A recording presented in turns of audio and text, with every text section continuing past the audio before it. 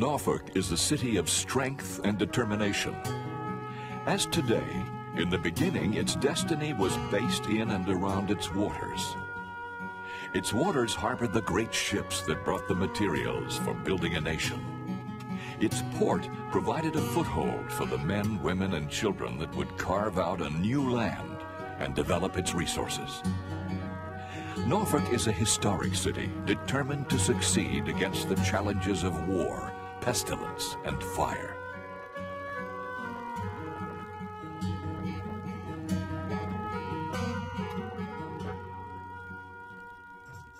Before there was a Norfolk, there was a Skeekoke, home to the Chesapeake Indians. It was the center of their ancestral home and tribal nation. On April 26, 1607, 3 English ships, the Godspeed, the Discovery, and the Susan Constant, landed near present-day Cape Henry. We found fair meadows with such fresh waters running through the woods as I was almost ravished at the first sight thereof. We passed through excellent ground, full of flowers of diverse kinds and colors, and as goodly trees as I have seen. George Percy, April 1607. Wary of raids from the Spanish and hostile natives, the explorers initially settled upriver at Jamestown. 30 years later, when the threat of attack was no longer a factor, Lower Norfolk County was created. Tradition has it that Captain Adam Thorogood, a leading developer of this new land, named the area Norfolk after his home shire in England. It was not without hardship, but the new Virginia colony ultimately proved to be successful. Planters shipped tobacco and pine products, like lumber and pitch, to England from their wharves. English merchant ships returned laden with trade goods. The British wanted a central port for trading and taxation. Norfolk's natural harbor made it a logical location for a new town. Norfolk, surveyed as a tiny site of 50 acres, was purchased from Nicholas Wise by trustees of Charles II. The land was paid for with the currency of the colony, 10,000 pounds of tobacco. Norfolk Town, when it officially came into existence in 1682, represented an original investment of $5,600, a little more expensive than Manhattan, but the weather was better.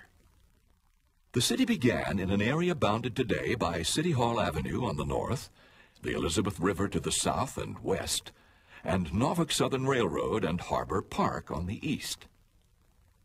Due to the surrounding waters, one street heading north, the road that leadeth out of town, was the only land route to the outside world. Ferries and ships were the primary mode of transportation. By 1691, the growing town had become the county seat of Norfolk County. By the beginning of the 18th century, Norfolk had become the largest settlement in colonial Virginia and the most cosmopolitan city south of Philadelphia. Already its narrow streets were crowded with English, Africans, Scots, Spaniards, Dutch, and others. It was a city of many people and cultures, and home to wealthy merchants and ship captains. Norfolk has the most air of any town in Virginia. It has all the advantages for trade and navigation. 2 cardinal virtues make the town survive. Industry and frugality are seen here to perfection. And so long as they banish luxury and idleness, the town will remain in a happy and flourishing condition. William Byrd, 1736. Norfolk had grown so important that Lieutenant Governor Robert Dinwiddie presented a silver mace to the city as a symbol of authority in 1754. Norfolk became a doorway to the riches of North Carolina and the West Indies. Cut off from the sea by the Outer Banks, the people of northeastern North Carolina came to Norfolk to shop and ship their goods abroad. Early in the 18th century, this lucrative trade also attracted predators. Infamous pirates like Captain Kidd and Blackbeard roamed the waters in search of easy prey. Noisy sounds of work filled the air as sailors, shipwrights, merchants, and artisans went about their business.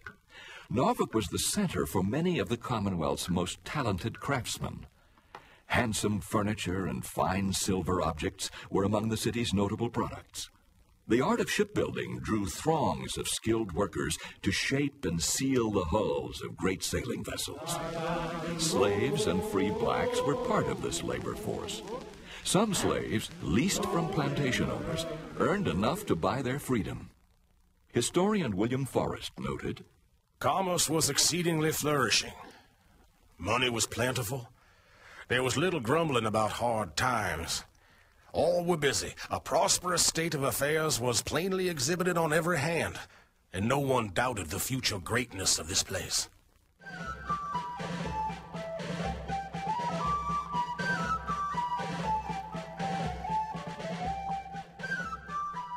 As America's colonists grew defiant of royal authority, Lord Dunmore, Virginia's last royal governor, issued a proclamation urging loyal colonists and their slaves to help crush the revolution in Virginia.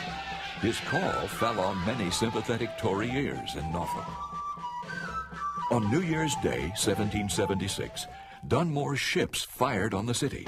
Between the British bombardment and the fires set by the Virginia troops, 2/3 of the town went up in flames. Fires raged for 3 days. To deprive the enemy the use of the city, the Patriots burned the rest. Norfolk lay in ruins.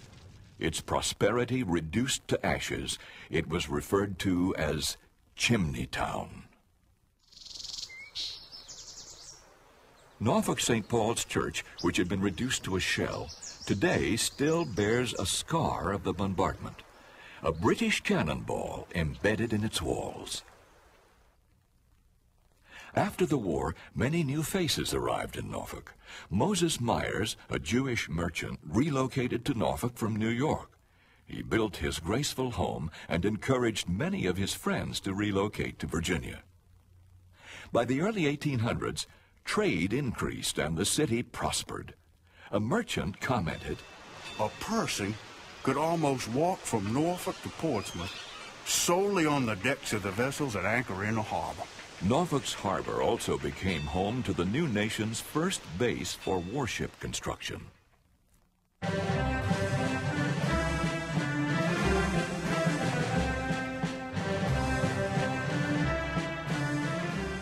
In 1807, the American warship Chesapeake, en route from Norfolk to the Mediterranean, was attacked and boarded by the British ship Leopard. 3 U.S. citizens were taken off and forced into the British Navy. This impressment was the emotional issue which helped push the country into the War of 1812 with England. With war approaching, Fort Norfolk, which had been authorized by President George Washington for defense of both the shipyards and harbor, was strengthened in 1810 with ramparts that still stand today. The British were defeated at nearby Craney Island, but no shots were fired by the fort. This time, Norfolk was spared the torch. After the war, it was not long before new flat-bottomed steamboats were bypassing the Queen of the Chesapeake to capture Virginia's river trade. This time, a man-made waterway came to the city's aid. The opening of the Dismal Swamp Canal made North Carolina's commerce even more accessible. Following the end of the international slave trade, many, including Presidents Jefferson and Monroe, felt returning African Americans to the land of their forefathers would make up for the injustice of slavery. When the ship Nautilus left Norfolk for Africa in 1818, with 50 black settlers aboard, its journey was underwritten by the Norfolk Colonization Society. Liberia's first elected president was Joseph Jenkins Roberts, who was born in Norfolk. Norfolk attracted many visitors, from heads of state to explorers. I expected to have seen an old, dirty-looking, gloomy, clownish town. On the contrary, the houses looked fresh, and the citizens polite and hospitable.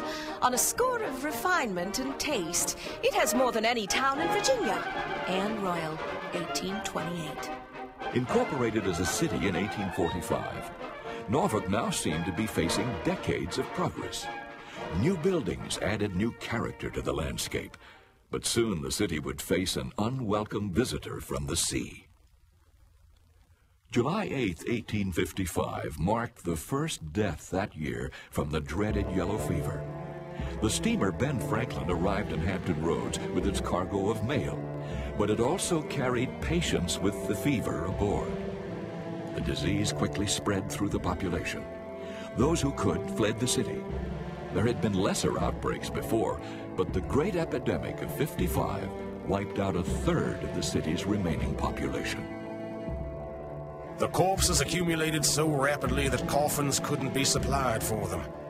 The dogs banded themselves together, howling dolefully, and prowled about silently as if aware that something sad and unusual was going on. William Forrest.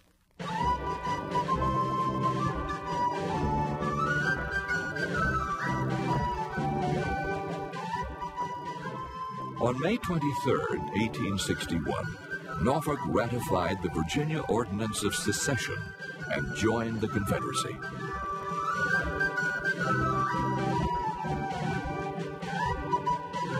Norfolk residents had a front row seat to one of the most famous battles of the Civil War. In the first naval engagement between ironclads, the USS Monitor and the CSS Virginia, formerly named the Merrimac, fought to a draw in Hampton Roads. This epic battle in March of 1862 was to change warfare at sea forever. 2 months later, Union troops under General John E. Wool entered Norfolk and accepted her surrender from Mayor William W. Lamb. During the occupation, the mayor hid the city's mace under the hearth in his house for safekeeping. War's end brought hard times on the city as the necessities of life were scarce. With the rebuilding of the war-shattered railroad system to Norfolk, once again the city began to revive. Reconstruction brought other changes. Due to new amendments to the Constitution, for the first time the South's and Norfolk's black men were able to vote and hold office. The first blacks were elected to city council in 1870. But as the institutions of Reconstruction were dismantled, nearly another century of black disfranchisement began. We're homeward bound to Norfolk town. Goodbye, fare thee well, goodbye, fare thee well. By the close of the 19th century, Norfolk was again reborn as a major international port. Oysters became the basis of a key industry. Harvested from Norfolk's waters, these delicacies, as well as many other varieties of seafood, fresh vegetables, and strawberries, were shipped to cities up and down the eastern seaboard. Millions of tons of coal also passed through the port, destined to all points of the globe. During the 1890s, commuter neighborhoods like Brambleton and Ghent reflected the new prosperity of the city. Downtown Norfolk stirred with activity. Commercial Place was the heart of the city, with ferries playing a vital role moving people and products in the inner harbor. Electrified trolley lines radiated out from her center. Farmland gave way to rows of neat new homes. The trolley now took thousands of Norfolk citizens to Ocean View for daily outings and vacations.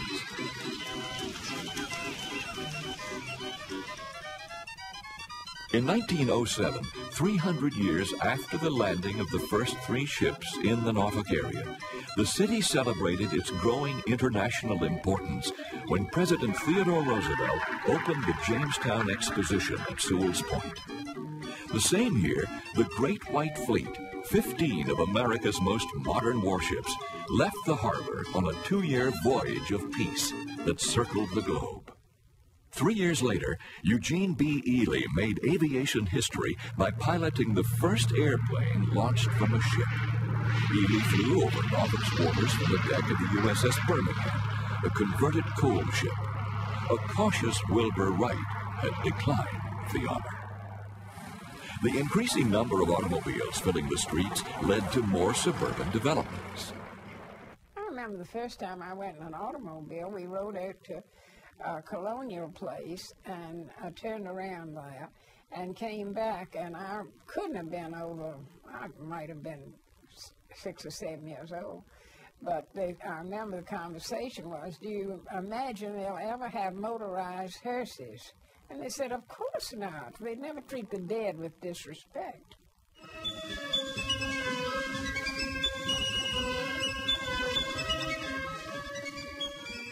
In 1917, America entered the First World War, and Norfolk was called on to play a significant role in the nation's war effort. President Woodrow Wilson signed a bill creating the Naval Operating Base on the site of the Jamestown Exposition. Navy officers moved into state houses originally built for the fair. They are now known as Admiral's Row. Though the population declined after the war, the 20s in Norfolk were as roaring as anywhere. Crowds danced the Charleston, and motorboats sped across the bay with their illegal loads of rum and whiskey.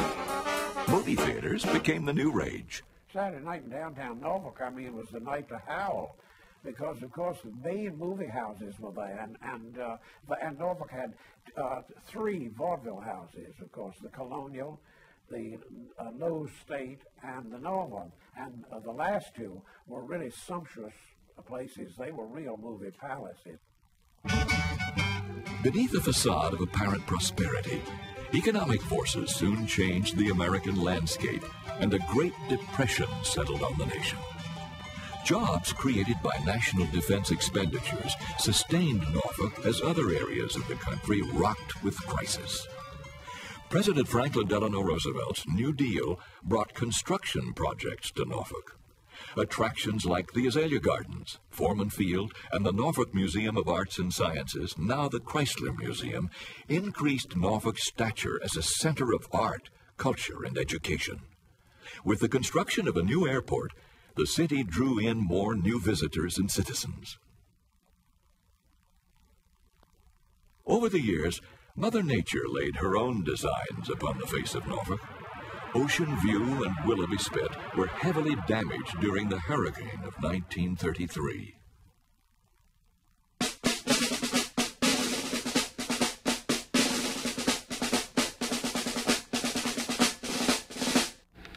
December 7th, 1941, a date which will live in infamy.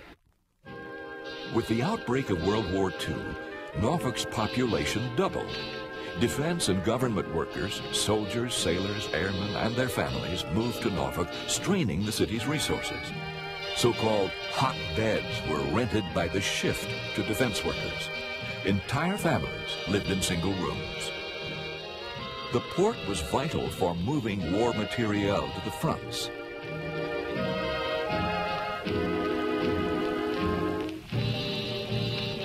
Norfolk was a hub of military activity on the East Coast. The Allied invasion of North Africa was planned in Norfolk's Hotel Nansemond, in sight of convoys forming offshore.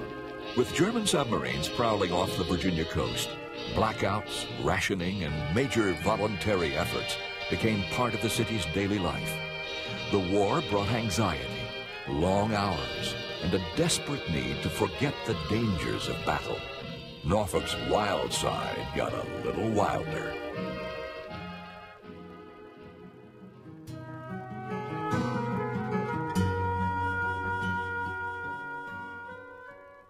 After the war, Norfolk was the first U.S. city to receive federal funds for urban renewal.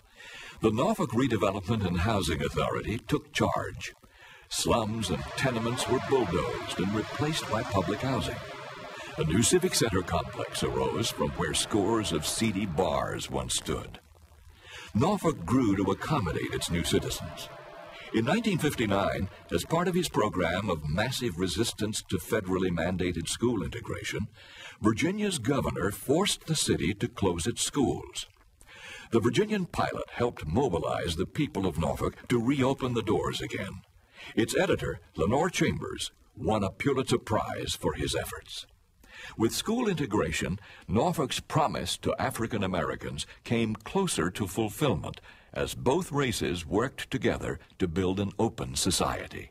Ever since the 60s, Norfolk had been very unique in having a very successful coalition of blacks and whites sharing power. In Norfolk, we're not inclined to get into some of the little petty things that the groups done in other cities because of this successful biracial coalition. The pace of development and change gained momentum with new construction, seemingly everywhere, but the city took pause to pay its last respects to America's old soldier, Douglas MacArthur. He had returned to be buried in the city of his mother's birth. Norfolk's naval base continued to grow in importance. With the Supreme Allied Commander of the Atlantic and NATO aboard, she enters the 21st century as the largest naval base in the United States, and in fact, the world. Norfolk's destiny has always been linked to the water.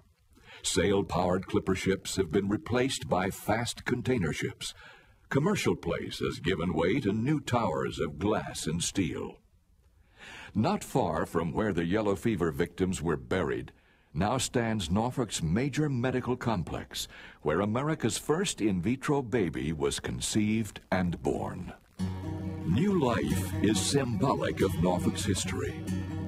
Born of the sea and sustained by caring people, Norfolk is constantly building and renewing to meet the challenge of each succeeding generation. It is a city in motion, and like the water, it reflects the prospects of a bright future.